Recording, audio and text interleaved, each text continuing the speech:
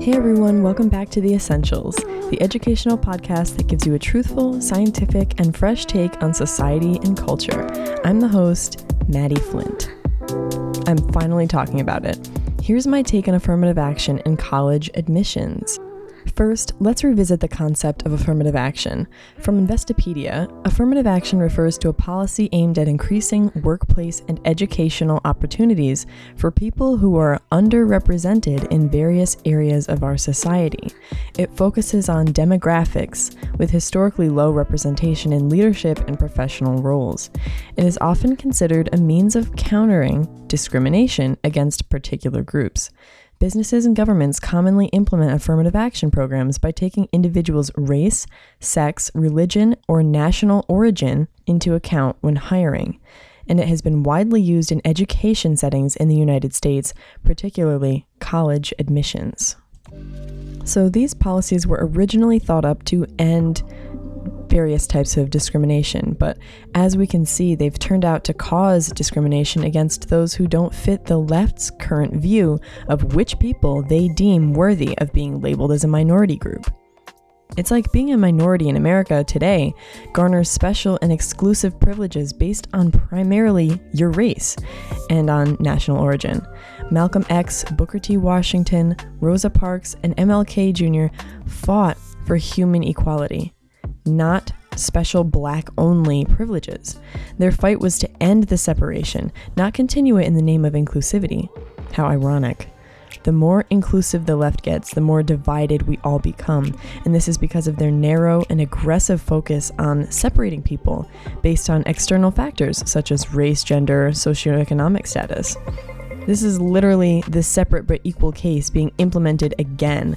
Sounds like modern Americans and students, specifically college students, really need to revisit the Plessy versus Ferguson case and learn about its results. If Rosa Parks saw the way colleges have clubs and internships, events, scholarships, positions open only for black students, I feel like she would be hurt. So let's talk about the Harvard case.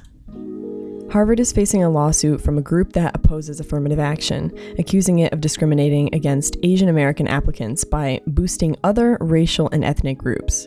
Harvard has denied the allegations, and they say that its race-conscious admissions policy is critical for diversity in education. So then this case gets taken to the Supreme Court, and this lawsuit, I guess, has exposed Harvard's use of a personality test that ranked Asian American groups lower than others. Now, I've been hearing a lot of different takes on why that is. There was one young man in particular who I saw on Instagram. I think it was just like a snippet of a podcast or an interview. I really wish I could remember his name, but I didn't see it on the video. I remember him explaining the reasoning behind all of this, having to do with this image of Asian Americans created by maybe people that are a part of the Harvard admissions group or something, that frames Asian Americans as hardworking but almost cold and unfeeling, as if they're just quietly but militantly working on academics, and that they're kind of just on a one-track mind, which is very, very untrue and is a terrible generalization to make about any racial or ethnic group. I feel like the left would definitely be calling that racist if it was an instance against African Americans, for example, or maybe women, but I don't know how that whole argument is working for them anymore. That one should be falling apart by now.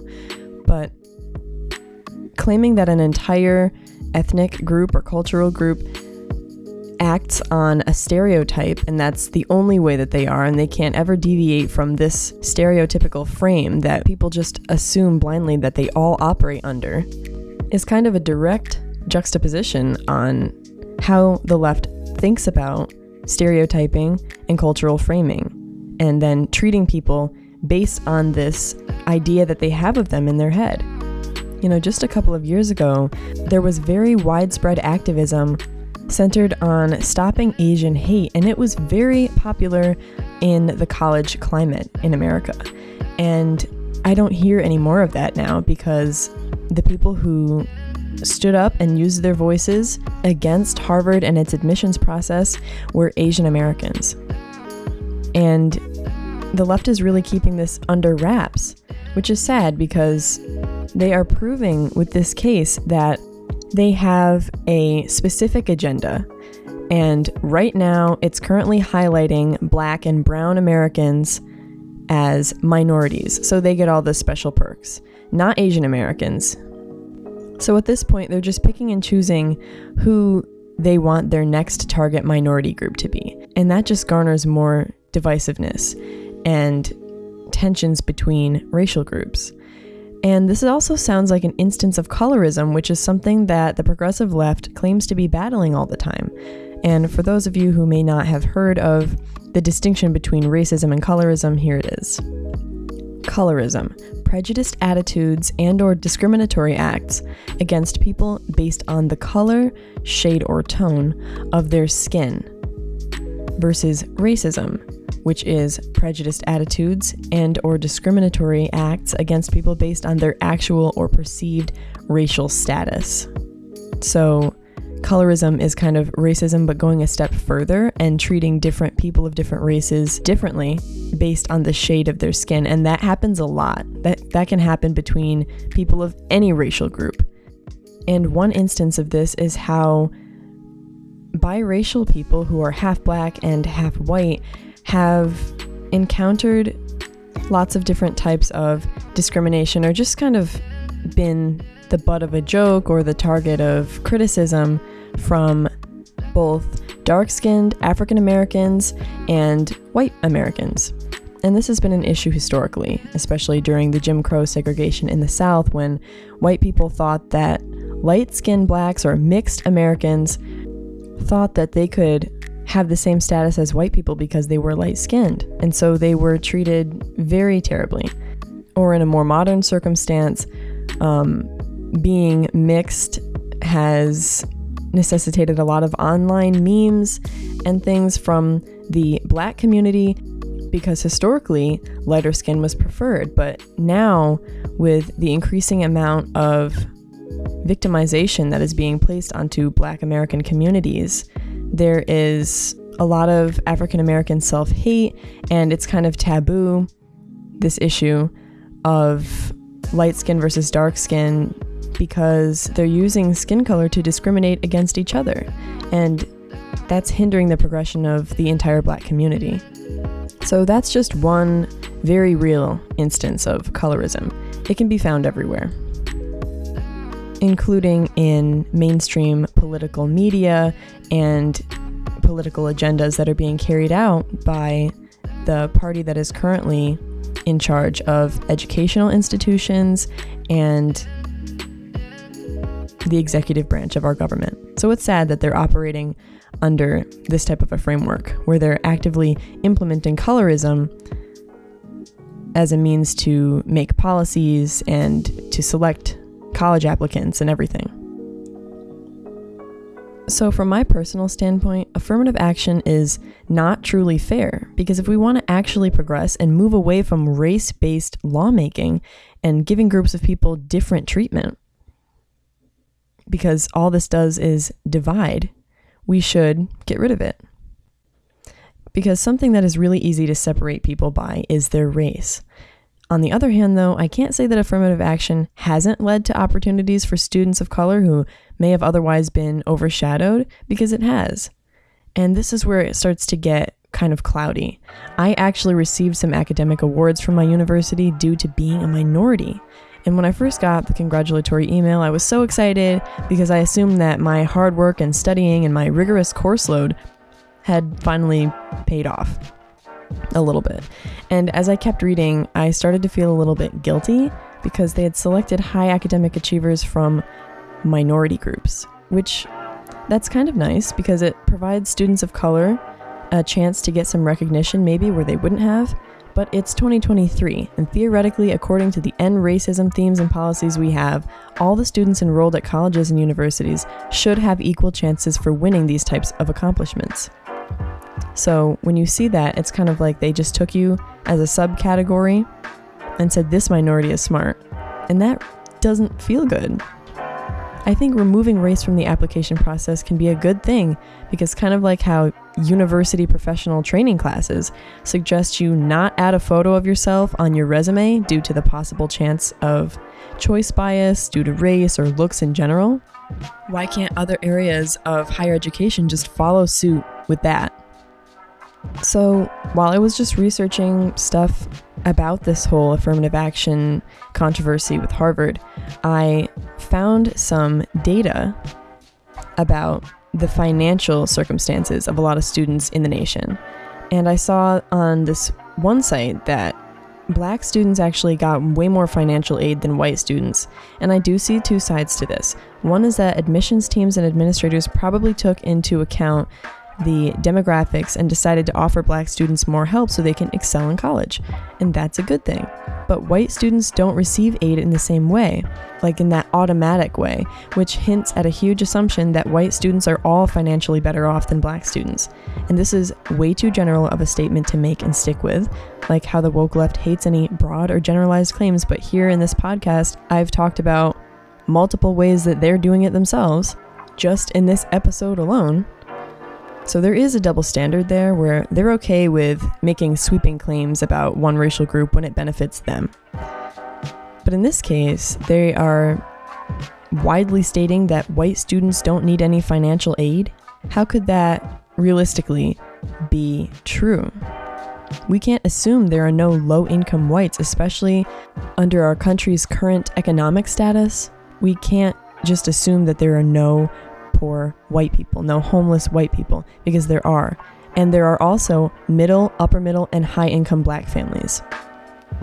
So by playing that race card of Black students are poor and white students are automatically better off due to white privilege, we're really harming both racial groups there.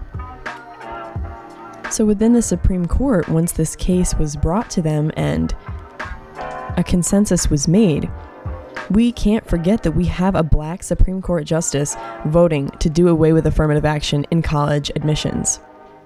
And that justice is Justice Clarence Thomas.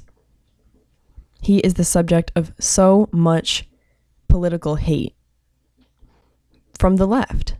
The people that aggressively insult him and come against him are the people that claim to be allies of Black Americans, and they're going around stating that they know how to deal with discrimination and how to stop it for Black people, basically speaking out of turn, and they hate him. That shows that all this colorism and focus on minority groups and all of these other things, identity politics, are only used to their advantage when it benefits the Democratic Party politically. And that's really sad, because we do have a lot of instances like the one I talked about between African American communities where colorism is alive and well on its own without politics. And here the left is actually just creating more. So getting back to Justice Thomas, what can we gather from the fact that he voted against this? That having race as a deciding factor in choosing applicants is not fair. Justice Thomas is 75 years old. He is the second African American to ever serve on the U.S. Supreme Court, after Thurgood Marshall. In 1955, Thomas and his brother relocated with their mother after a house fire to segregated Savannah, Georgia, to live with his maternal grandparents. There, he experienced prejudice from other Black students. In 1964, he transferred to a Roman Catholic high school in hopes of becoming a priest. And there he became a regular target of racial insults from his white classmates and teachers. Despite all of this, he graduated at the top of his class, later getting accepted to Yale University. But in between the time that he graduated high school and eventually would wind up at Yale, Thomas was still interested in priesthood. So he enrolled at Conception Seminary in Missouri, still planning to pursue a career in the priesthood.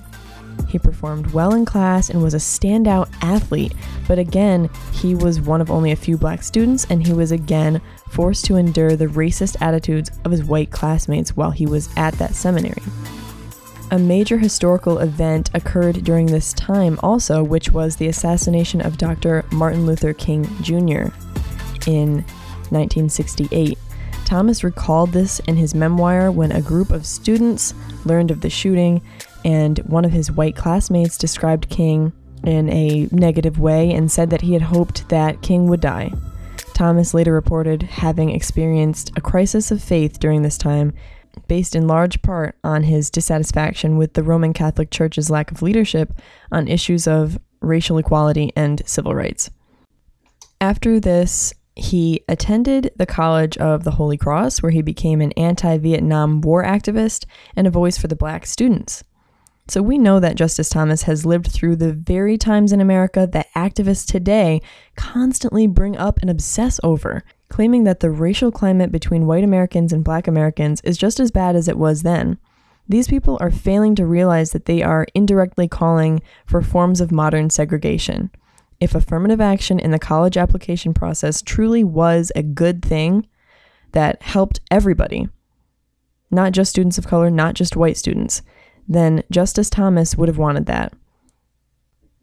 Because he knows through direct experience what segregation of races can lead to and what it feels like to be racially marginalized. And now we have woke activists over here ignoring everything that he says because he's a conservative. His black card to them has been removed, but they don't have the power to do that.